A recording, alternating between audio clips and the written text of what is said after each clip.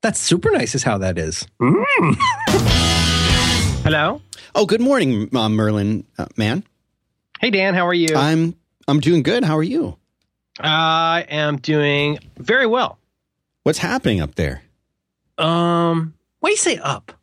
Well, I mean, you're... You mentioned that I'm on some kind of promontory or something? I am... Yes. I have a turret on top of a garret on top of an ivory tower. Well, on top of one of the great hills of San Francisco. Yeah.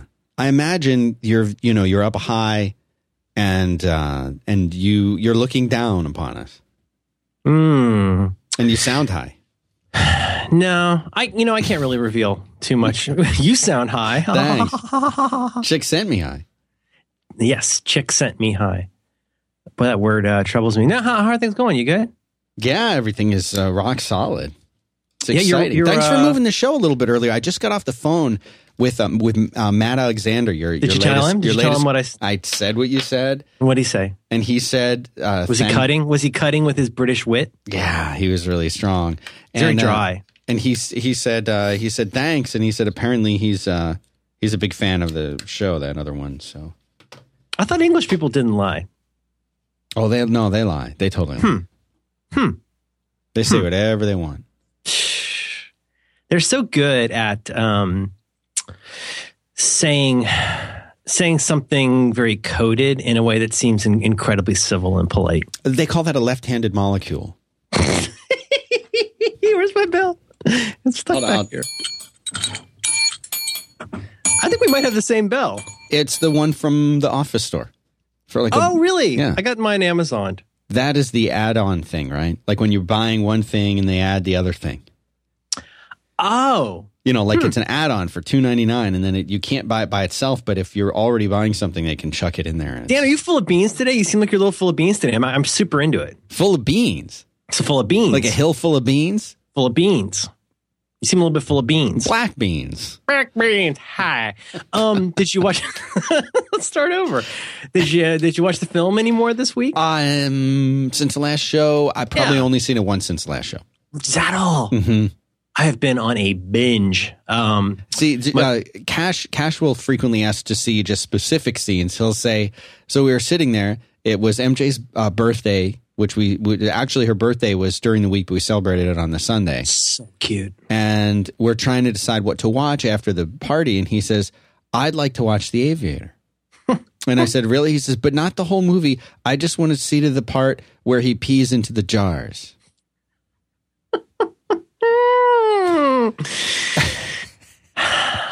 Raising them right up here in Austin, Texas. I was going to say one thing. I'm going to say something else. I think we've talked about this. I worry. I worry a little. I worry.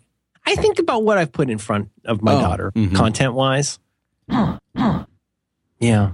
Did I play you the whole thing that he does? Is it a new one? He has pretty much memorized the part with the milk. Did I play this for you on the show? No, please do. All right. Do you want to hear the original first and then him, or do you just want to hear his? I think that would be good for our listeners. The original first. All right. Let me get that. Hang on. Give me 1 second. This is all. This, okay. We'll cut all this out. Okay. No, that's not. Milk is bad. I shouldn't pick up the bottle of milk with my right hand. And I shouldn't take the top off with my left hand. Put it in my pocket. My left pocket. Okay, so for those who haven't seen the film, this is a scene depicting Howard Hughes in an early stage of going into like an obsessive compulsive loop. This is when things like well and truly start going off the rails, where he goes from being peculiar and eccentric to like becoming a little pathological. Yeah, and this is, I think, the first time that he sort of locks himself into his theater and begins watching the same movie over and over as you do. So a little close to home. Yeah, hits real close to home. So this is Cash repeating this from the beginning. I should pick up the milk with my right hand and take the top off with my left hand and put it in my pocket, left pocket. And so I just Oh, that is profoundly funny and disturbing. Yeah, he does it really good, and anytime like he'll hear me say something, I'll say like, let's start over, and he'll say, repeat it from the beginning. So, and he does the accent. He has the little accent down. He's got it all down. He did. He sounds like he's from Texas. Houston. I guess he is now. Houston. Oh my goodness. Yeah. I worry about that imprinting. Drill bits. Know? The imprinting. Is that how he corrects Errol Flynn? Yeah, that's it. That guy's handsome. Oh gosh. I just hung up from talking to them a couple minutes ago, and I had a great conversation, with my daughter. It's so weird. She's like, it's just weird how she's grown up. It's odd, but at the end, she goes, okay. Beautiful family you have there. Thank you. At the end, she says the same thing every time, and it always makes me peel with laughter. She says, "Okay, I'm handing the phone over to mommy now." And it's she says, "I love you and I'll see you soon." But yeah. I'm handing the phone over to mommy now, and I can hear her like drawing it away from her ear. But it's great because she sounds like your grandma or something. All right, I'm putting Pop on the line. And my wife comes on. I'm just roaring with laughter. But like see, this is an example of what I'm talking about. My niece, who's amazing. She's like does UCB improv. She teaches there. She's really, really funny. Mm-hmm. And we started doing this dumb thing. Did I send you the picture of her in the medical chair? Did I send you that picture? I'll send it to you. Send it again though. Yeah, where she goes up and down in the medical chair. Anyway, so my niece and I started taking videos and taking photos. And she knows how much I don't like Facebook. And so I started doing this thing. So imagine me making a really, really exaggerated smiley face while I incline my head to the side and hold up the Japanese girl peace sign. Oh, right. Yeah. And I go, Facebook. And then Molly goes, Facebook. And Eleanor goes, Facebook. My wife sent me a photo yesterday of my daughter doing the Japanese schoolgirl peace sign. Oh, wow. Yeah. This is imprinting it, as you're saying. Yeah, I mean, that was like 10 minutes of funny at a family event. And now I got a feeling she's going to be doing that from now on. Mm-hmm. That's like the girl version of gang sign. Just don't do that. What are you doing? Stop doing that. I don't have a problem with the peace sign. A friend of mine has a Tumblr. It's just all pictures of Japanese girls doing the peace sign. I mentioned you'll check that out. Yeah, I was going to say, how do I find this immediately? I've been watching just movies. Solid. Would you like to hear some of the movies I've been watching? Yeah. Duh. No, I mean, seriously, I've been sitting in a room, like all I do, I get up, I make coffee, and I watch movies all day long. So I've watched Watchmen. I watched Watchmen twice in the last 3 days. I watched Hero twice. I watched V for Vendetta twice. I watched the second two Dark Knight movies. Not the first one. Oh, the Batman Begins. Mm-hmm. I really, really like that. Those movies, The Dark Knight is one of the best movies I've ever seen, and it's really, really long. Do you remember how long that movie is, the one with the Joker? No, how long is it? It's so long. I don't understand. Have you just moved on? How long is it? It's so long. Yeah. Are you ready for this? Yes, I'm waiting. It's welcome to Match Game. Dumb Donald sat down with the Batman movie, and now it's got me back into Batman for the first time in years and years. I'm way back into Batman now. Oh, so anyway, really did you read the Owls, the Chronicle? No, that's my next one. So I still haven't finished The Dark Knight. Sorry, I did read The Watchmen. Read Watchmen again yesterday. And, I want to talk to you about the art in that. I would love to talk to you about the art in that. Okay. That's not appropriate for this venue. No, it is. I think we could also talk about imprinting. That's a good topic. And what was I going to say? You know what I read? What I read yesterday? I read The Killing Joke.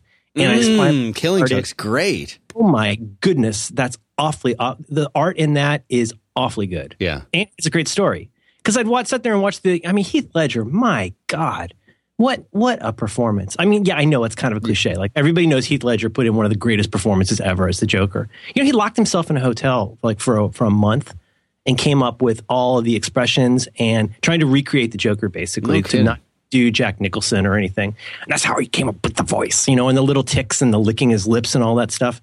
So great. So great. And I read, what else did I read? So I started Batman Year One, is the other one I'm reading right now. And the Court of Owls is next. I feel like there's a lot I need to get through to get to Court of Owls. The advice that I have received on Court of Owls is that there are things that I shouldn't skip over. I'm very confused about chronologies of events. I don't know which sidekicks are dead and stuff. It's really confusing. So, but Dark Knight, they said, is based on, in part, I mean, obviously it's, a lot of it's new, but it's based on Killing Joke and Halloween. What's the Halloween one? The Long Halloween or something like that. The one with it's basically the retelling of the Two-Face origin. Yeah. What a great movie. Great performances all around. So great. And then I started watching The Hulk again last night and it fell a little thin.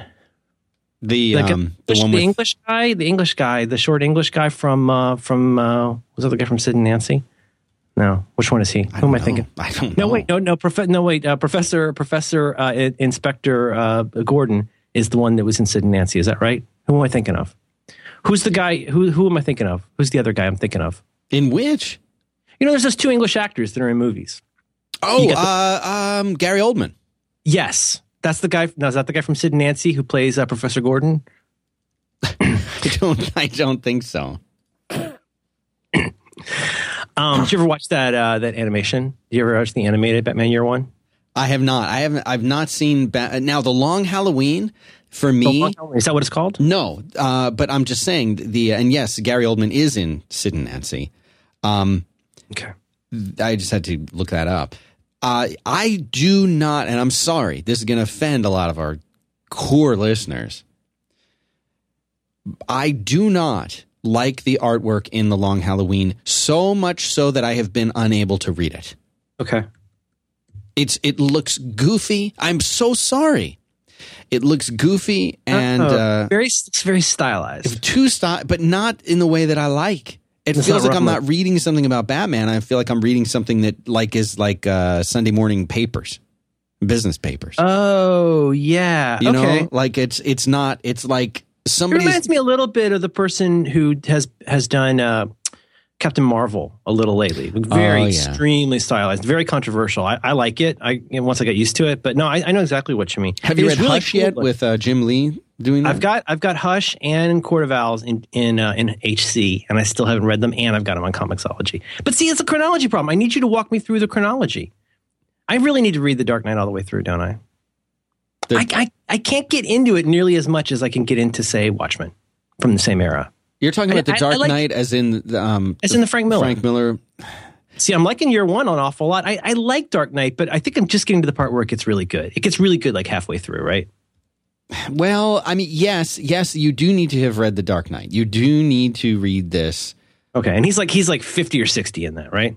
Yes, he is. I started it like 4 times, and I've just never made it all the way through. You know what? I'm taking it home today. I will read The Dark Knight all the way through today. I read this thing in 1986 when it came out, and I've read it once since, and I felt like it doesn't work for me in 2013 or whatever as the way that it did in 1986. That's what people say about that and Watchmen. And Watchmen, though, oh my God, it's feels very different to me now than when I read it in, I forget the year that it came out. Also the 80s, right? But 80, I think 86, 86, 88. Okay. So like in the space of about a year, Watchmen, I mean amongst others, but Watchmen, Dark Knight, and I think Mouse all came out around the same time. And according to what I've read on the internet, I think that Dark Knight was the first like DC like graphic novel, like where it was actually, it had like a spine and stuff. Mm-hmm. It came out. It came out in 4. There were 4 issues that came out first, and we called them graphic novels, which I still call them now. They're supposed to be trade, whatever. But this came out as 4 issues, and man, I think there's a difference. I mean, it was made to come out in that format. Yeah. It wasn't like a collection, no. Right? And then I think Year One came out not long after that, right? I think it did. Batman Year One. But you know what it is? I mean, like I look at Dark Knight and you look at anything else from that time, and it's like I mean, my God, you know what? I'm not going to get myself in trouble. But like, the X-Men stuff I don't like was 5 years after that. You know what I mean? Yeah. Like that was a complete, such a stylistic, such a different approach. And I know Frank Miller a little bit. A lot of these guys are pretty nuts, aren't they? You got Frank Miller, you got Alan Moore. Those guys. No, they're all crazy. All these guys. Okay, and Grant Morrison, they're all a little crazy, aren't they? Mm-hmm. But they do good stuff. Yeah. They pay for it. Oh, sure. That Grant Morrison new X-Men, I think I mentioned, I reread recently. So great. We should talk about comics on the show more. You know who loves this is Marco. This is why. Well, I know this is the main reason that he talked about. I think he talked about C programming literally just to make me confused, as retribution for talking about comics. It's like a penitence. Hair shirt. Good week. Penitent man shall pass. Penitent. Oh, what's that from? Only the penitent man shall pass. Only the penitent man shall pass. I'll leave you with that as we conclude today's show. I ordered V for Vendetta because that's before Watchmen. The movie? I watched it twice. First time I saw it was this week. I thought it was according to the Roger Ebert standards by which I adhere. I think it was pretty successful at doing what it set out to do. Mm-hmm. It was a good popcorn movie. Oh, and I went to see Pacific Rim in the theater by myself, like a gentleman. Did you really? I did. I thought it was extremely good. The dialogue is a little silly at times, but I thought it was a triumph for what it sought out to do. I thought it was extremely good. And then Watchmen. Every time I rewatch Watchmen, I don't say I like it less because it so beautifully adheres to the style of it. But it is. I got something called the Extreme. There's like 5 versions of it. I got the one, I think it's called the Extreme Cut, and it's got all of the Black Freighter comics. Oh. Have you seen that? Yeah. With the animations cut into it. It's 3.5 hours long. Wow. But, there's 2 things in the Watchmen movie that drive me crazy. That I think, first of all, obviously there's no alien. Right. You're spoiler alert. And I don't like the way, in the flashback, the way that when Rorschach's talking to the psychologist, and you see flashback of that in the graphic novel, the scene when he goes and when Rorschach kind of became the character that he is, if you like. There's a lot that leads up to that, but the way that he takes the guy out is not right. Have you seen the movie? Yes, I have seen the movie. It's the way that he leaves that guy in the graphic novel is profoundly disturbing. Yes. And that shows that I think illustrates absolutely his crack with sanity. You know what I'm saying? Like the break that he has. Well, and where he becomes, and again, this is stuff I've read on the internet, but one great thing about his, like the mask, somebody wrote this somewhere, it's on the Wikipedia article, but the idea that his mask is always changing, but there's no gray. It's always black and white. Everything for Rorschach is like black and white. There's good and evil. There's the just and the unjust. And that's where he's had that horrible upbringing. And then he cracks. And I think that's when he switches over to going like, look, that's the point of the whole story, I guess, is that's when he says there are just bad people. And the only way to deal with them is to treat them horribly. Whereas just hacking somebody, is merely gross. Anyway. Yeah. I forget about the alien sometimes. Do you think he's the smartest man in the world? Adrian Veidt? Well, there's no way to prove it anymore. He tricked Dr. Manhattan. He's got to be pretty smart. What do you think would happen? Could there ever be a comic? Assuming that the rights got cleared, let's be honest, where Dr. Manhattan and Reed Richards and maybe Hank Pym could be roommates. Would that be a good show, do you think? I left the milk out. The milk has always been out. Yeah. I made a robot that will destroy everyone. The milk is still out. Coming with the milk. Anyway, great week, big week. One more thing I want to add before you. I will talk about Batman. I need so much Batman tutoring. We can do this. And the owl thing, though, Court of Owls, can you give me just a rough sense of what I need to cover? Obviously I need to read The Dark Knight. I was trying to get through all the classics, basically. It depends. Let me put it this way. It depends on how important it is for you to feel familiar with Batman as a human being. It's becoming more important to me. Okay. If it's not that familiar. I finally know the Barbara Gordon thing. Okay. I never knew how that happened. And now I know that. And reading that stuff is much richer to me now. Okay. That does not come into play really at all in the Court of Owls. She's in Alpha Flight now. Is that right? No. Please continue. The thinking that the way that I think of this is so in Indiana Jones, in the third film, you get to see Indiana Jones as a boy. You get to see how he gets his scar. You get to see how he gets the whip. You get to see how he gets his fear of snakes. And you get to also see how he gets the hat and who he stylizes his adult, the superhero version of Indiana Jones that he becomes when he's not teaching classes. Is that where we also meet the dog? Don't we meet the dog at some point? Yes, the dog is in there. You see all of this stuff. Now, if you've seen the first two movies, you're going to enjoy knowing about his character more. But if you never saw them and you just see this one movie, it's fine as a standalone piece. Okay. It's just a little bit better. So that's what I would say. I don't feel like this is not a Marvel thing.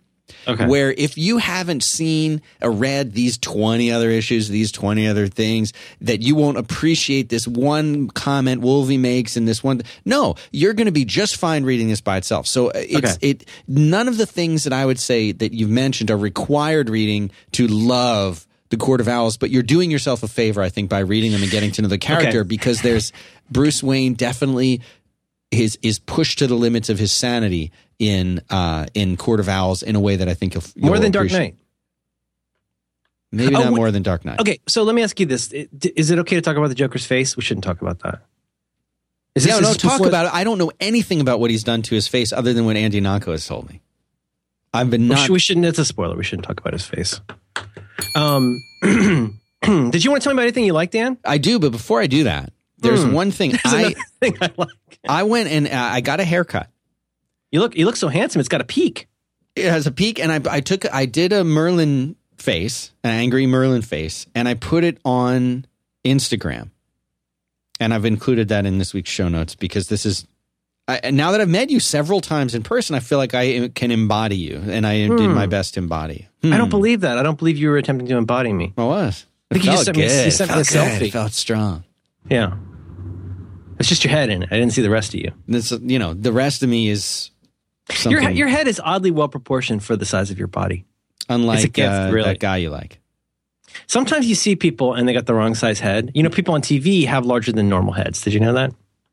If you see somebody look at Pinhead, if you got a regular size head on TV, is that true? You look 20. Oh, absolutely. It's on the internet. You look 20 pounds heavier and you got a Pinhead.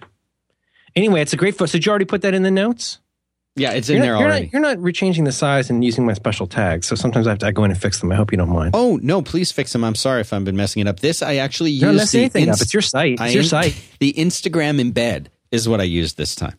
I could see it loading and it goes duck, duck, duck, duck, duck. And I go in, I do a 50% JPEG. I hope people don't... With retina, I've got to look at retina. I can't look at anything else. What's up with my retina? I don't even want to look at anything. I have a retina phone, I think. I don't even want to look at retina because of what that turns you into. Are you a retina monster now? Yeah, and with me and my glasses, I love my iPad Mini. So it's filthy. I use it all the time. I use the living heck out of it. Oh, you should see the cover. I'll send you a picture of the cover because you use it to it sits on my desk sometimes, and I have to dust it off. I get like masking tape, like a Helmac, like a Helmac. I have to roll a Helmac on there just to get all the dander off. Oh God. Yeah, it's kind of a dark brown, not in a good way. So that's not. Do you want to tell me about something you like? I would like to tell you about a little thing we call. I can never detect the cracks and the fissures until it's time for the sponge, and I realize you're not quite ready. No, I'm ready. I always do that. The printout's right here on the desk. I would. It's right here. I don't have to do anything for it. I'm trying to think about how to do the opening. Well, there's this new startup, little thing they've been doing up in Manhattan. Do you know about this? Manhattan. Dr. Manhattan. Oh, man, he's so great. Squarespace is the all-in-one platform that makes it easy to create your own website. For a free trial and 10% off, you go to squarespace.com. You use the offer code HowardChicken. He's kind of a badass. You don't want to mess with Howard Chicken. No. You know about this? I do know about this. Now, you were talking about Howard Chaykiewicz. I played back that episode. Howard Chaykin is who I'm talking about. He's the guy. Chaykin, not Chaykiewicz. Howard Chaykin is the guy who said to Alan Moore, what you got here with Watchmen? He said F&A. It's like the first time Howard Chaykin ever gave somebody a compliment, apparently. Okay. That was 1985. Right. I was a senior in high school. Do you know I'm 46? Oh, my God. If you're looking to host a website, a blog, a portfolio...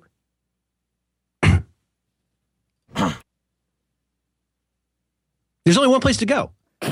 Quit screwing around. Sorry, Dan, finish the read. So this is the thing. People are always saying that they don't know how to get something started. They want it to be responsive from day one. They want to do all of this and have all. And I was talking to somebody who just launched a site recently on Squarespace, and they were so impressed. And they're like, I started with it because you guys told us about it on Back to Where. I think they tweeted about this. And I love that people who are, and this is a weird thing. I remember back when I was taking my computer science classes, I was always shocked by how smart some of these folks were at writing, the Turbo Pascal and the Modula, and at how they had absolutely no knowledge of like how a computer actually worked. Like they didn't understand RAM. They didn't understand. Nowadays, everyone gets this stuff. We're talking about back in the 30s. And this is the thing, is that there are going to be people who are super geniuses at building iOS apps. They might be amazing writers. They might be really, really great at doing graphic design or at photography. And yet they have absolutely no knowledge or interest in doing HTML and CSS or knowing what responsive designs mean. They just know that they want their site to look really good on iOS or on Android and on pretty much every browser that exists. And that's one of the huge selling points of Squarespace, is that these sites that they have, these templates that they have, they're already, all of those things are already done, and you can get in there and you can drag and drop and you can move things around and you can make the site look the way you want, work the way you want, have the content that you want, whatever it is, and you don't have to worry about it. And they have support staff sitting there 24 hours a day, 7 days a week.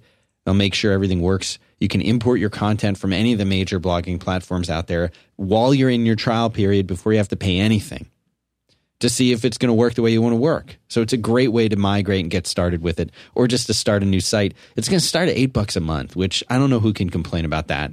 And if you want to sell stuff like T-shirts or electronic stuff even, you can sell it all with their commerce thing, which is integrated, and they're partnered up with Stripe. And it's included. It's included.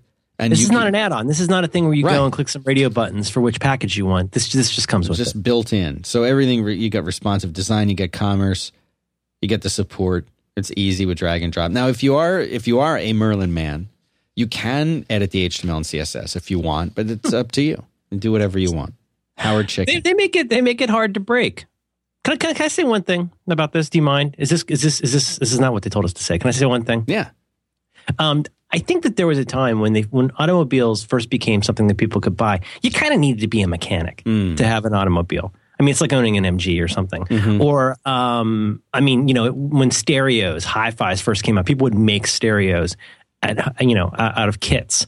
There's a point in every new technology, especially what becomes a consumer technology, where you have to be a practitioner of the medium as a medium before you can put up cool stuff. And in fact, it may be a while before you even get to putting up cool stuff, because you have to spend so much time working on the medium. You've got to get your car to work.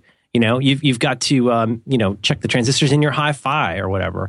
And I think we're finally getting to a point where we stop noticing the medium. And I mean, this sounds kind of, ponderous, but I think it's true. I mean, for so long, you've had to really think a lot about how you get from, A to L on the internet, to where now, I mean, I think when something, like, I don't have to be an electrician to plug something in and use it in my house. And I'm really glad about that. I don't sit around and go, this is a new thing I can do to utilize the electricity in my home. Mm-hmm. Like, we're going to stop thinking about the internet and the web in that way. I think for millennials, that's probably how it is. I guess all I'm saying is that, like, if you feel any resistance at all to putting stuff up, if you have stuff and have a real burning to get this stuff up, even if you want to have a business, you want to put your restaurant up, they got restaurant templates you can use. You can put up hours for your place. You can put up maps. You can put up all of your toots and Facebooks. It's all just stuff you drag. You just drag the dingus in and you're done. Like, there's no way that we can make you want to make stuff, but if you want to make stuff and have a place to put it, I cannot think of a more friction-free way. Friction-free. You don't have to be an electrician. That's a freebie. Dan, is there an offer code that people could use for some kind of a discount? Yeah, it's Howard Chicken. One word. Howard Chicken is going to give you 10% off everything that you buy over there. 10% off, starting at $8 a year. You register for a whole year. You pay it in advance. You're going to get a free domain name. $8 a month. $8 a month. It's not much. You said year. I said year. $8 a year.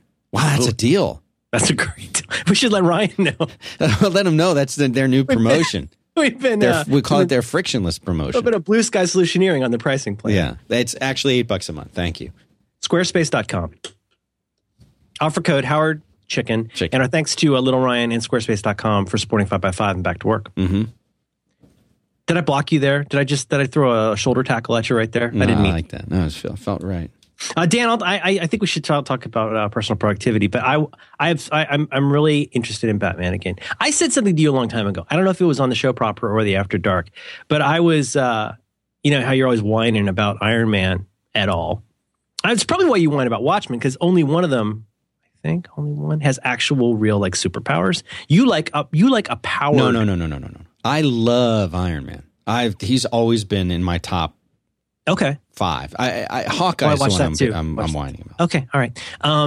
But I love Iron Man. But I asked you, I said, well, how can you like Batman so much and not be as into Iron Man or something like that? Because they're both like rich guys with toys who made cool suits. Mm-hmm. And do you remember what you said? No. You said something along the lines of like, yeah, but I'm paraphrasing here, but Batman represents, our dark side. Yes, that's what I like about him. If Batman were not psychotic or sociopathic, he would not be the same character. Yeah. You know what I mean? And that's kind of where the Dark Knight goes, right? It takes him into this area of like, okay, the rules have changed, and now I'm going to have to do something different, and I'm a fat man. Yeah, he is pudgy, but he can still fight Superman. And he's got that Robin in the spoilers. Well, yeah, the Robin's in that. What do you want to talk about this week, Dan? I'll talk about Batman. I think it frustrates people sometimes. I mean, it's your show. You talk about whatever you want to talk about. I had some ideas for things. I seriously, I'll talk about Batman. I'm excited. So I'm going to go home. I'm going to read Dark Knight, and then I'm going to read Court of Owls. Mm-hmm. Should I read that other thing first? What was the other thing? Hush? What should I read first? I mean, Hush is great. It's a long read. Oh, you know what else started is Superman Batman. I haven't read that yet. I got it signed from Greg Pak. Gosh darn you. You get to meet all these cool comic people. It's really cool. Yeah. No, I'm not envious. I'm happy. Yeah. I wouldn't mind meeting Greg Pak. He's just hanging out. He's a cool dude. Yeah, Moises. They're like drinking buddies, right? I can't, if that's what you call it. Wow. I'm a big Moises fan. No, he's super cool. He was here in Austin at the Dragon's Lair comics shop. Moises is there, and Greg Pak was there. Yeah, Pak is super cool. He seems really, really, really cool. Like he's not at all like he's a guy waiting in line at a grocery store who you would get into a conversation with about comics and realize that all of a sudden like he's everybody your best behind friend. you's yelling. Yeah, no, baby, he's just like completely unassuming and really nice to talk to. And he met Cash. Gave Cash a little Superman Batman button set. How nice is that? That's super nice is how that is. Mm-hmm. Wow. Nice Greg Pak is. I hate hearing my voice. It's good. But we could talk about Batman. We could talk more about bosses and leadership. Do people hate it when we talk about topics? You do. No, I love the topics. I like when you come in prepared with your cards. What do you want to talk about? What's it be in your bonnet? What's on your mind, Dan? I was reading this thing that that Sean Blanc. Sean Blanc, yeah. Sean Blanc. He recently came out with this thing called this book. Delight is in the details. And absolutely. Will we put that up in the notes? Yeah, I'll put that in there right now. And he's got a nice post about it on his site. And he self-published this book. And there's something in here that when I was reading this article that he wrote about it, that it really struck me as a topic that I felt like you would have something to say about it. And we haven't talked about this yet. But apparently he has some show out there called Sean Today, which I'm not familiar with. But he says he talked about something. He says this is in a section of the post called Launch Day Fears. And again, this will be in the show notes. Where could people go if they want to find the show notes that we keep talking about, Merlin? Oh, if they wanted to find the show notes, they would go to 5x5.tv/B2W. /132. That's B as in dingus, 2 as in the continent, and W as in Listerine. All right. He says, on today's episode of Sean Today, I talked about this in great detail, and perhaps sometime I'll write about it more here as well. But in short, the launch day was incredibly emotional for me. I was nervous, of course, but I also woke up feeling like a fraud before I had even shipped the book. Now, this is a book that he'd worked on for months and blogged about and everything. He said, I felt fearful that people would consider the content of my book and the interviews to be not worth paying for, and yet here I was charging $29. He says, I decided I would continue as planned and not make any emotional decisions or listen to the lizard brain on launch day. I wasn't afraid nobody would buy it. Rather, I was afraid people would buy it and be upset. And of course, the opposite turns out to be true. He's had really good feedback. But this whole feeling of feeling like a fraud or you know, making decisions based on emotion, I don't know why, but this just seemed like a Merlin topic to me. So I'm just throwing it out there. You can veto it or we can hold it for another show. And congratulations to Sean. That's it's wonderful to hear that's doing well. It's always good to see an independent guy or gal succeeding at their thing. No, I think that's a really good topic. And yeah, we talked not too long ago about the thing of, did we talk about emotion-based decision-making? I don't know if we've ever talked about that as a Which aspect do you want to topic. focus on? Because first of all, I'm totally on board. Where do you want to focus on the fraud part? I want to hit both. I want to do the fraud part, and I want to do the emotional based decisions. The closest I think we ever got to the emotional based decisions was back early on when we were talking about just the guy sitting in a room thing. But yeah, sure. You know, but if you think about it, for people who make like impulsive decisions or decisions that are emotional, I just think that's such a good topic in general. Mm-hmm. But I totally agree. And I'll hop in. I think when I was on that show, Jeremy's show, his name is escaping me right now. We ended up talking about, you know, the becoming kind of an emotional mess and how you accept some of that when you do creative work. And I think that's true, but there's a slight twist to that I think makes it more applicable to lots of people. I mean, you know, I think it takes, and again, I said this on Montero and Jesse's show a couple weeks ago, is that it takes a certain amount of conceit to make anything and then put it in front of people. And I mean, that certainly comes through in all the kind of like, oh, that person's fancy. They think they can do whatever. Mm-hmm. Well, but it does take a certain amount of conceit to put anything out there. It takes conceit to even like raise your hand at a meeting and say something. Yeah. Because you have to, even if you aren't overtly consciously thinking about it, you have to believe that you have something to say. But that doesn't mean you're not going to feel like a sick feeling in your stomach. So I think there's this class of issues around creativity and wanting to do your own thing and maybe not feeling confident in your own skills. But then there's this like, I don't know, super class. There's this class over that, this bigger class, which is like whatever happens when you go into the unfamiliar or expose yourself in any way. Mm-hmm. I don't know if that's related, but I think one reason people end up not doing so much different stuff is that they have that fear. They have that fear, anxiety, fear of exposing themselves. And so, you know, you might want to just keep your head down. And, you know, this is not, I don't mean this in like to be a totally cliched thing. It's not like, oh, there's a bunch of people with berets and, you know, gallery shows and then all the proles. I think it's much more complicated and nuanced than that. That could be deciding to have a kid. Mm-hmm. That could be deciding to buy a house. There's so many things where you have to walk across this gap of the unknown. But I think it's just part of the process for anybody who makes anything. You know, I listen to that Accidental Tech podcast a lot, and they have been talking a lot lately about, you know, thinking about the changes in the app economy, right, with iOS. And I mean, I get this from John and Casey and Marco, but I hear it lots of other places too. People are having to completely realign how they think about their release schedule. You can no longer just go, okay, we're going to have a dot release every year, mm-hmm, and people will give us $39 every year, because that's just not how it works now. You can't have upgrades inside of things. There's an app I like a lot. I will pay for this. You know, I don't mean to bitch about this, but 2 apps that I like a lot in the last year, I opened them up one day, and there were features that I had to pay for that used to be part of the app. Right. Because I don't think there's another way to make the dough. You can't make people go out I went out and bought a new copy of this Halftone comic app. It makes things into look like a comic strip. And I still not entirely sure what's different in the new version, except now that it's got in-app purchases. Is it Halftone? Halftone, yeah. I think it's extremely confusing. It's confusing to me. But the reason I mention that in particular is that you might be like Marco was. I mean, I don't think Marco would have sold Instapaper if he thought there was going to be a giant future where it was worth his time, candidly. Yeah. I mean, it's people don't still sell stuff they still want unless they really have to. And I don't think it really has to.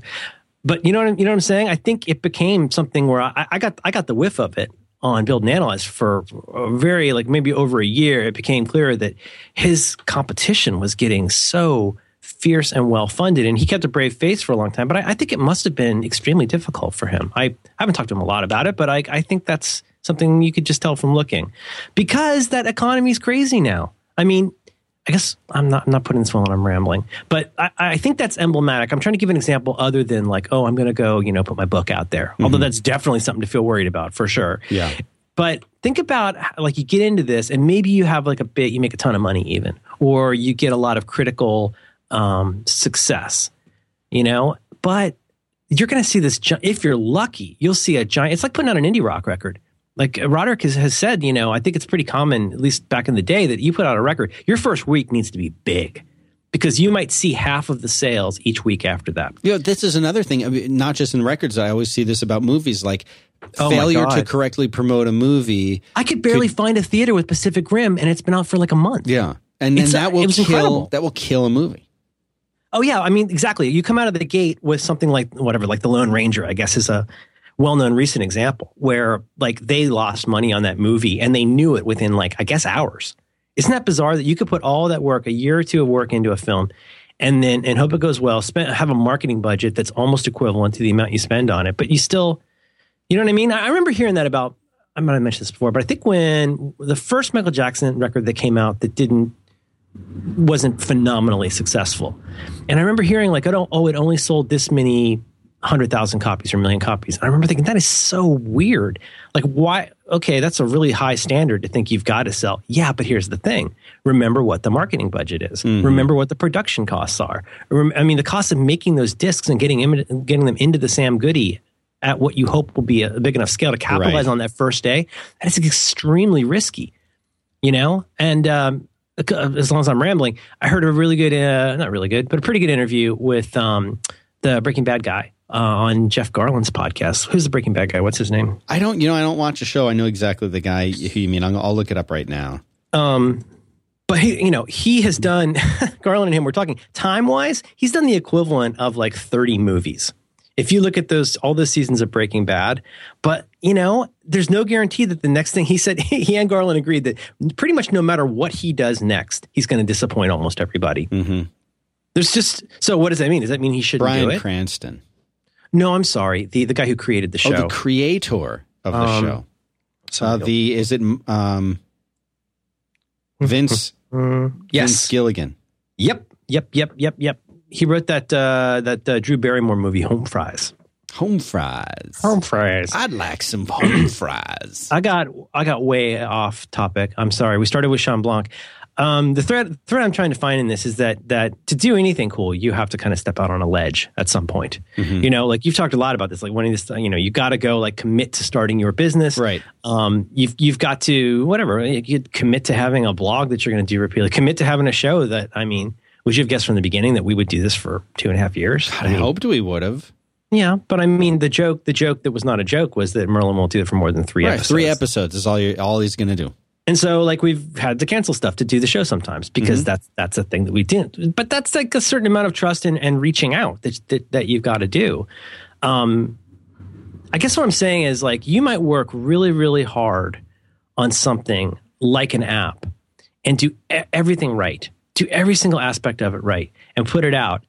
And it might be within a couple weeks, you're getting single to double digit sales, maybe, of a 99-cent app. And that's not going to be a lifestyle supporting app at that point. So what do? Do you play games? Do you try and change the name of it to sound like something else? Mm-hmm. Do you keep putting that annoying thing in the first line of every update about how you should update your review? I understand why they do it, but it's it feels desperate sometimes.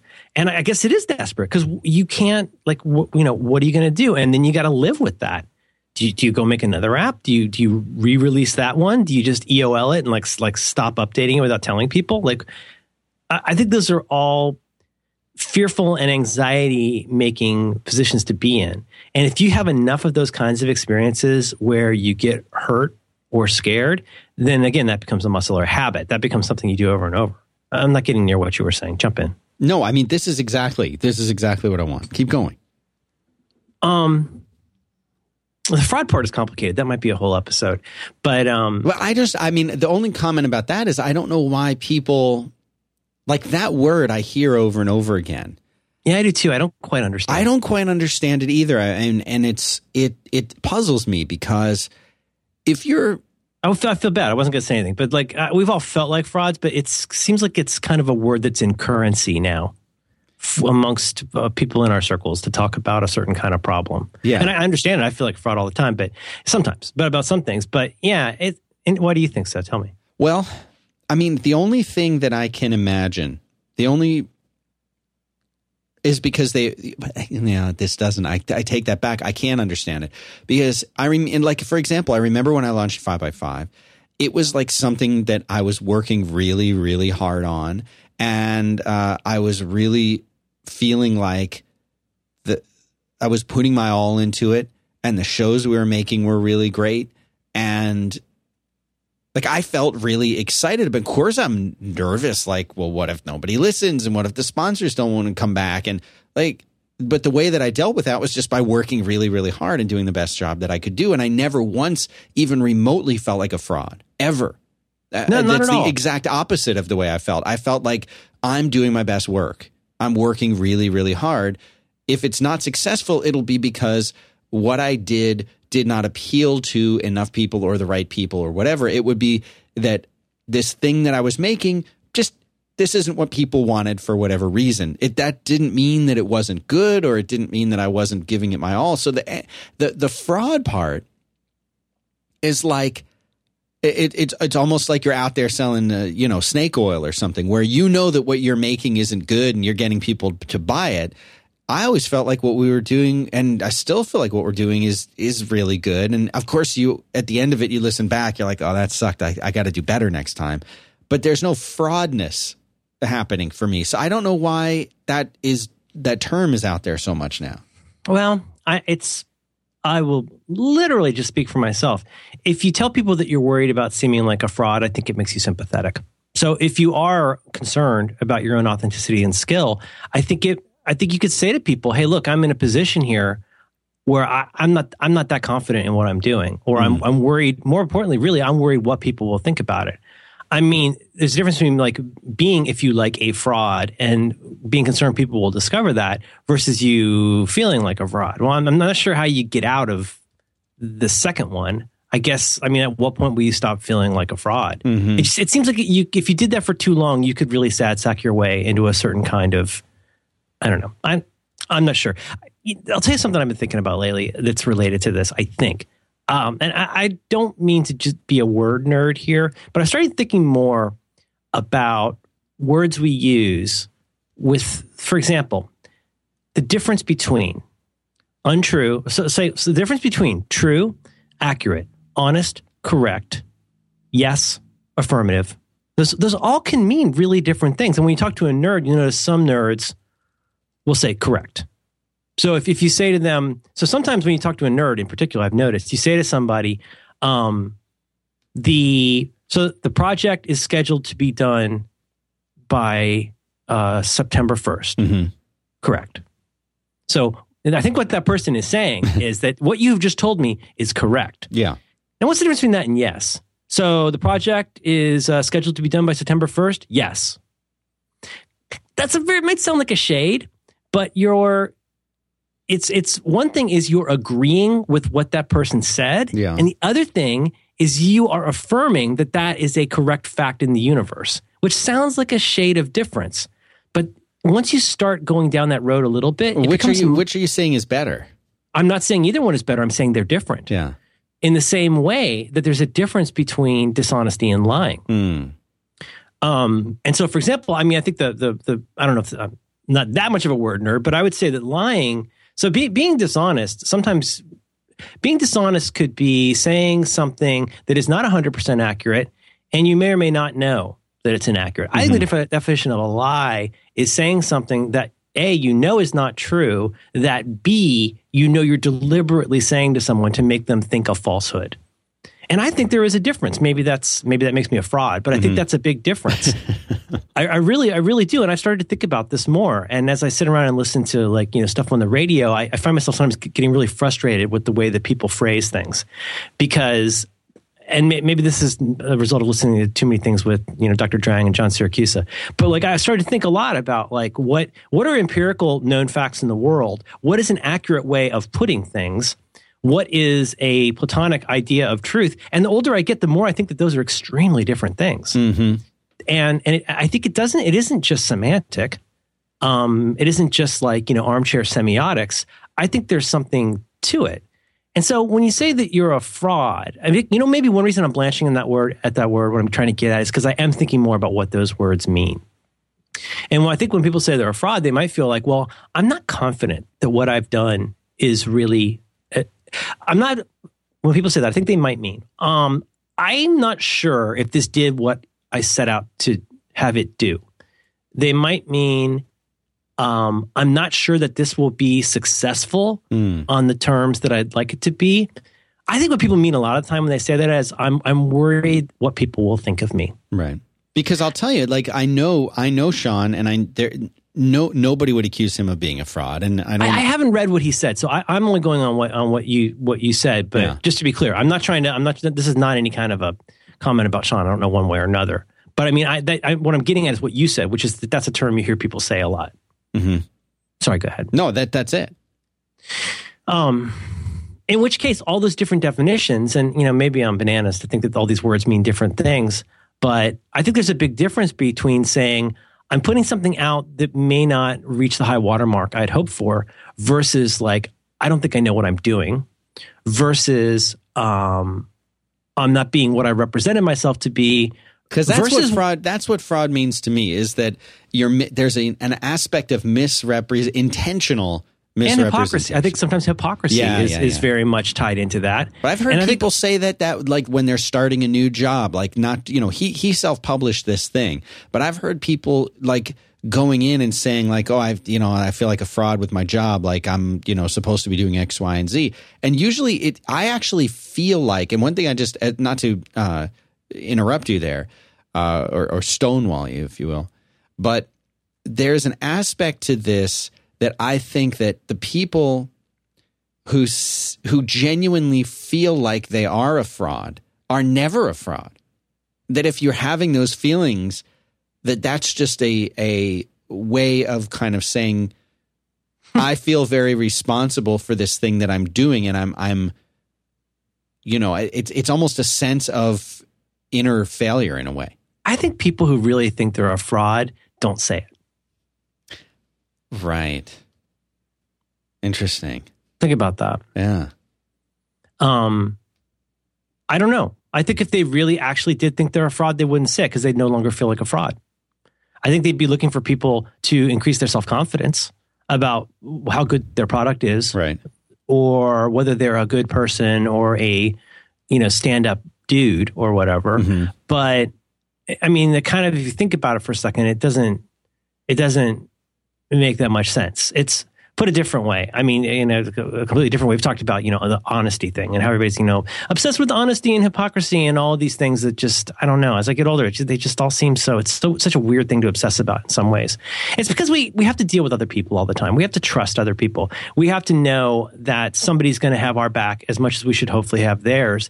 And we're always looking for this leveling, this resource leveling, to make sure that everything's fair and even, and that nobody who has something that we don't, got it properly. I don't know. They're interesting issues. Imposter syndrome is what the chat room is linking us to on Wikipedia. Are you familiar with this? I've heard of this. Okay, I haven't. This is new to me. So here's, I read it too. It says the imposter syndrome, sometimes called the imposter phenomenon or fraud syndrome, is a psychological phenomenon in which people are unable to internalize their accomplishments. Despite external evidence of their competence, those with the syndrome remain convinced that they are frauds and did not deserve the success they have achieved. Proof of success is dismissed as luck, timing, or as a result of deceiving others into thinking they are more intelligent and competent than they believe themselves to be. I've felt that. Yeah, I've felt that. I almost feel like that is less common than the opposite of that, which is people who think that they are very good because they have had luck, timing, or deceived others. Well, I think I see that a lot where people were in the right place at the right time and they think they have the Midas touch But what remarks like what you're saying right there are why people are scared of being scared of being accused of being frauds. Right. That's right. Right. And I'll say it again. I think the reason everybody's so hung up on hypocrisy is because they're scared of being called a hypocrite. Most people will not admit that, but I think that's accurate. And something we talked about half a dozen times also. Dan, if I say something to you, mm-hmm. I am being 100% honest with you right now. I'm being honest. When I hear myself say that over and over, it makes me wonder if what I'm saying is true. Because, to say to somebody, it's basically like saying to somebody, fact in the world, and just so you know, I'm not a liar. Right. Like, why would you say that? It's like, it's like strange. It's a strange thing to say, a pre-qualification. If somebody starts out with you by saying, I'm going to be honest with you, Merlin. And that could be accurate, okay? That might be accurate, but it sounds weird. That's all I'm saying. Or correct. It might be correct. And honey, I got you flowers, but I'm not cheating on you. So if you're not cheating on her, like, why would you say that? Right. Just FYI. Look, I don't want to seem like a fraud, and I'm definitely not cheating on you, but I got you these flowers. Yeah. I don't want to seem like a hypocrite, but I hope you like them. Well, congratulations on making it all about you. Like, I realize that I have used that, it started out with some honestly. Well, does that mean the other things you were saying were not honest up until that point, and now you're turning a new leaf to be honest with the person? Or, it's kind of, it has that, it's fallen into it's an expression that's fallen into use, but it actually makes a strange statement. Let me clarify. I say that all the time, and I'll tell you why I think I do it. Sometimes, it's one of the things like our joke about, literally, which doesn't mean literally, it means figuratively. That's the joke. Is we're making fun of people who say literally. I literally died last night. But I think I say it in situations where I feel self-conscious. Mm-hmm. And I'll say something like, I'm just being honest. I said this on Roderick on the Line a couple weeks ago, saying like, I used to think my daughter brings out the best in me, and now I worry that she brings out the worst in me, like through no fault of hers. Mm-hmm. Like I said, and I kept saying over and over, I'm just being honest, because I was uncomfortable saying that. I don't think it makes me a bad person to feel that way, but just in the sense of like, oh, I want to be a pal. And sometimes I'm not being like a real dad. I'm being more like a sibling or something, or a pal, which is no way to be if you're trying to be a parent. And I've just been becoming more aware of that. I'm just being honest. That's what I would say in that context.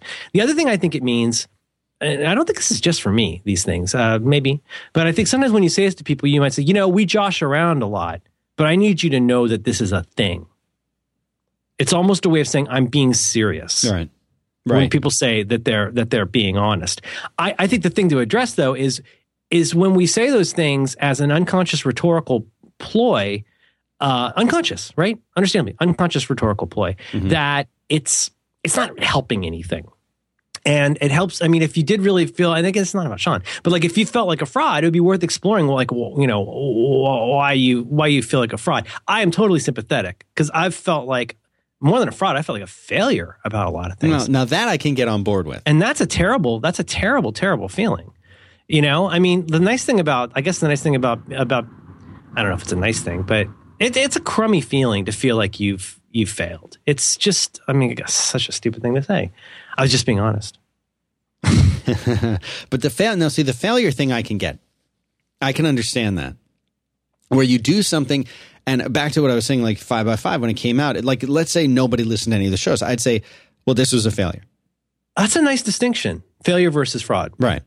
Yeah. Never would I have felt like a fraud because I was working hard and doing my best. And some of the folks in the chat room were saying that this is as much as, and actually they paid you a little compliment here. Steady Blender says, I think they're saying that like it has more to do with recognizing how great everyone else in the space is. Like when you go to school and everyone seems like some kind of genius. Steady Blender, male or female, who knows, says, so if you're a blogger and you compare yourself to 43 folders and feel like your product isn't as good, even when you know you're trying your best and what your product might actually, and what you produce might actually be pretty good. I feel like that's what people are doing, and they're comparing, but I think it's all relative, right? Like if you're trying hard and you do something and you put it out there, people eventually will find it and like it. Like that's just the way that it works. Maybe so. I mean, so here's another way, maybe a slightly nicer way of putting fraud. I had a friend, a long time ago, who was in AA. And I first heard this phrase from her, which is that I'm going to fake it till I make it. Right. So trite. But God, that is true. So have you never had a job where you felt mostly unqualified? Every job. Yeah. And so hopefully you stick with it long enough. But during that, interregnum, when you might feel like a fraud, you might go like during the .com days, we were all operating like 2 levels above anywhere where we should be. Staffing was hard. Staffing was costly. And so we were all doing way too many things that we were unqualified to do at the same time. And there was a lot of days I felt like that where I was like, I've never done any of this, let alone done any of this well. Like, I can't believe I'm expected to now manage somebody who does that. Like, this is so weird. It used to be that you would have to go have this job for 10 years before you get these kinds of quote unquote responsibilities. I was supposed to manage a guy who did online ad selling. I'd never done that in my life. This is 1999, 2000. I had no idea how to do that. I had no idea how to manage somebody. I had no idea how to deal with online advertising, because even then the environment was not great, for like banner ads. And my boss gratefully took it away from me after like a week or two of me not even talking to the guy, because I had other stuff to do. I was like, okay, go. I trust you. Like, knock him dead. Yeah. And he ran an eBay business all day. So, I mean, so one thing also is, and I'll shut up. Another distinction between being a fraud and a failure. Like, to me, I really believe this. I'll try and find a podcast where I talked about this. Actually, it was another Jeremy podcast a million years ago on his cocktail napkin thing. We talked about failure and how I really feel like, failure is such a snapshot in time in some ways. Like, you could feel like a permanent serial failure. If you feel that way when you're in your 20s, you need to buck up. Like, like you could be, and you can feel like a failure at any time. There's certainly times where you're more likely to come back than others. But, this is another show we've done before. But like, think about how many things that turned out great started in failure. Go back to our first or second episode talking about, Odeo and Twitter. Yeah, that was a huge failure. I mean, it wasn't necessarily their fault. The iTunes store intervened to make Odeo unnecessary, but it was a categorical failure as a business. It was not tenable anymore. They had to sell it to some like Russian mobsters, put up lots of like sex porn spam. Right. Remember when you couldn't take it down from your site? It was really weird. It was weird. They had a thing where you couldn't log in and get rid of spam on the site. It was very odd. But does that make you a failure? Does that project make you a failure? I think the thing is, if you feel like you've become a failure, it's going to be hard not to feel like a fraud, because you don't deserve to be, I'm not even going to say you even deserve to be good, that you deserve to be successful. You might feel that you don't deserve to be anything but bad and wrong. And that if you were to be arrogant or, God forbid, confident enough to say, I might be capable of something better, then you're always going to be stuck there. You're always going to feel like a failure. And if you feel like that all the time, you'll feel like a fraud. It doesn't mean that just because you have enough confidence to go try something, even try something maybe that you haven't succeeded at yet. Well, everybody hasn't succeeded at that thing at some point. If you decide, whatever, something stupid, you decide you want to be a billionaire, does that mean you're a failure until you reach that number of zeros? No, it just means that you haven't gotten where you wanted to be. And if you don't succeed at that, does that mean you're a failure? Well, you might have failed at that goal or project, which I would think is kind of a silly project to begin with. It's a weird metric. Yeah, like there's nobody out there who wants to be a billionaire. I mean, right? I think that's a pretty common thing, is somebody who goes, in my head, there's a certain amount of money, and when I reach that, I will know I've arrived. Well, first of all, you're deranged. You'll never arrive. But second of all, does that mean everything in between? Is it all just an annoying car ride in a hot automobile before you arrive at Disney World? No, it's your freaking life. And so I'm sympathetic to anybody who feels like a fraud. I have felt like that. But doesn't that really mean that you're mostly worried what people will think about you? Can the product speak for itself? In my case, a lot of times I didn't feel like it could. You know, I felt like, you know, it's like when you watch Project Runway and Michael Kors is like, you know, well, that's all a lot of great talk, but like, why doesn't the garment stand on its own? You know, I think he's kind of a tool, but that's, you know, once you mature as somebody who makes something, hopefully at some point you won't feel the need to put it in context with who you are. Like it'll maybe eventually be a good thing on its own. You know, Corgi might, who knows? I love Children's Hospital, but maybe there's episodes of that show that come out that he doesn't love, but he doesn't feel the need to put out a director's commentary on every episode to explain like how good he thought it was. He just keeps working. And I think that's a model, is being able to do something that, God, look at Breaking Bad. What a tremendous amount of work to put out every one of those episodes. Mm-hmm. And it turned out great. Yeah. But he also did Home Fries, where they like deliberately hid Drew Barrymore. This is not his doing. They deliberately hid Drew Barrymore's pregnancy in the trailers so that her fans would come and think she's going to be hot Drew Barrymore. I mean, so boy, if that were me in 2000, I might have felt pretty dispirited and felt kind of like a failure. But then he did Breaking Bad. So I think he'll be okay. Yeah. Maybe he's not a billionaire. And you never know. You never know when it is going to be your Breaking Bad, right? All you do is just go through the motions of doing the best work that you can do. 100%. But this gets back to another thing that as I get older, I find it difficult to get away from, which is how do you want to spend your day, right? I mean, what is your metric for success? Like maybe your metric for success is you want to be recognized as good at what you do. You want to be recognized as being competent at what you do.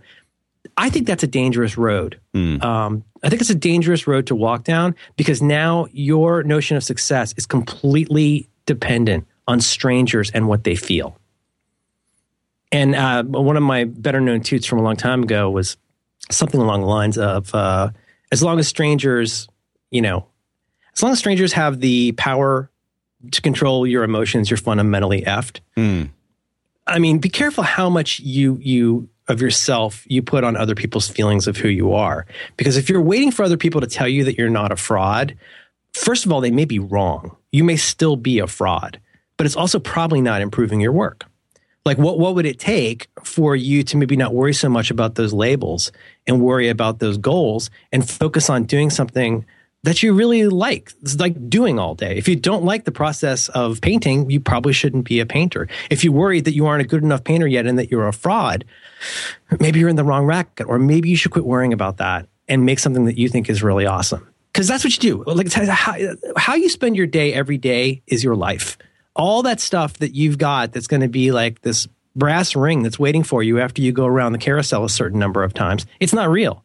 You might get hit by a car tomorrow and you will have spent years doing something that you despised in order to make people think that you were on your way to something great. Mm-hmm. And if that's what you want to do, that can be okay. But that's going to be your deal. I think there's a balance to be found though, between making something that you think is really great and working around the people and in the environments that you like. I realized a long time ago, I don't want to be a comic. I mean, comedian. Like I can't be around that culture. It was dispiriting to me, but I do like hanging around the people I get to hang out with at WWDC. Like they're way over my head in a lot of ways. I feel like a fraud, but I mean, I can't sit around and talk about the C+ objective stack. Yeah, that's not your. No, that's not my wheelhouse, as you say. Outside of that. I'm sorry, I went off on a jag there. I am extremely sympathetic. I think it's very common for anybody who's trying to do something and put themselves out there to worry about how it's going to turn out and how they're going to look. But, and who knows, this might be something that keeps me from doing new stuff. I worry what people will think. I worry about the stupid comics podcast that I could probably do in my sleep. Why don't I just do it? Well, I worry that people are going to think, oh, it's not a big enough thing. Like, oh, Merle's got a new podcast and it's about comics. Big deal. That's stupid. I don't know why I like. Is it in other words, it's a failure if you do something and it's not a big deal. Well, yes, because I get that. Well, here's the other thing, though, and this is a little subtle, but what is it I expect that or need that to be in my head? And is anything short of that a failure? Like, why don't I just keep making more stuff that I like doing and like making, and that people seem, at least some small portion of people seem to like. Do you know what I mean? Yeah. Because the problem is, if you set yourself, now you're getting into that black and white thinking, not you, but someone who does that is getting into that black and white thinking again, which is that if I don't hit the bullseye, I might as well have never picked up the bow. Here's the thing, Dan. You know what I'm saying? That's a very high bar. Instead, why don't you realize that if you're lucky, you're going to be alive for a few more years and you'll have lots of things that didn't turn out great. You're going to have You're going to bake lots of glass things that don't turn into an actual light bulb. But, you know, keep moving forward and have the confidence to grow and learn. Because if you get stuck to where you think you're a fraud, well, you are. I mean, you're not a fraud. You're a failure because you've decided that that's your lot in life. And I think it's worth having the conceit to say, like, I could do something better. I could do something different. You know, I kind of hate that phrase, learn from your failures, but like, I think it does help to be open to what the world can teach you about that failure. Not what people say about you, but like what you can learn out of that. I don't know. I want to take that back. I hate when people talk about learning from failures. It's so lame. The only people who talk about learning from failures are people who feel like they're currently successful, who may be frauds. Well, see how I took it and turned it? Is it bad to feel like you've had the flip side of this, and you were just sort of mentioning this, is that okay, I did this thing and it actually looked like it worked and it's pretty good. Like, is that bad? Is that somehow a bad thing if you feel bad proud? In what sense? Bad in the sense that it hinders what you're going to do next, or bad in the sense that somebody might think something about you? Either, I think almost both. everything. Well, I think almost everything. Well, what if it didn't matter what people thought about you? Like, what would you do differently? Because now you're not worried about whether you're a failure. Because who cares if people see it? Like, if you're a success and people like begrudge that success, very few of us are big enough people to actually behave. And I'm not going to get into that dance like nobody's watching. Because shut up. I don't ever want to hear that quote again. But I really think that what people think of us has a huge.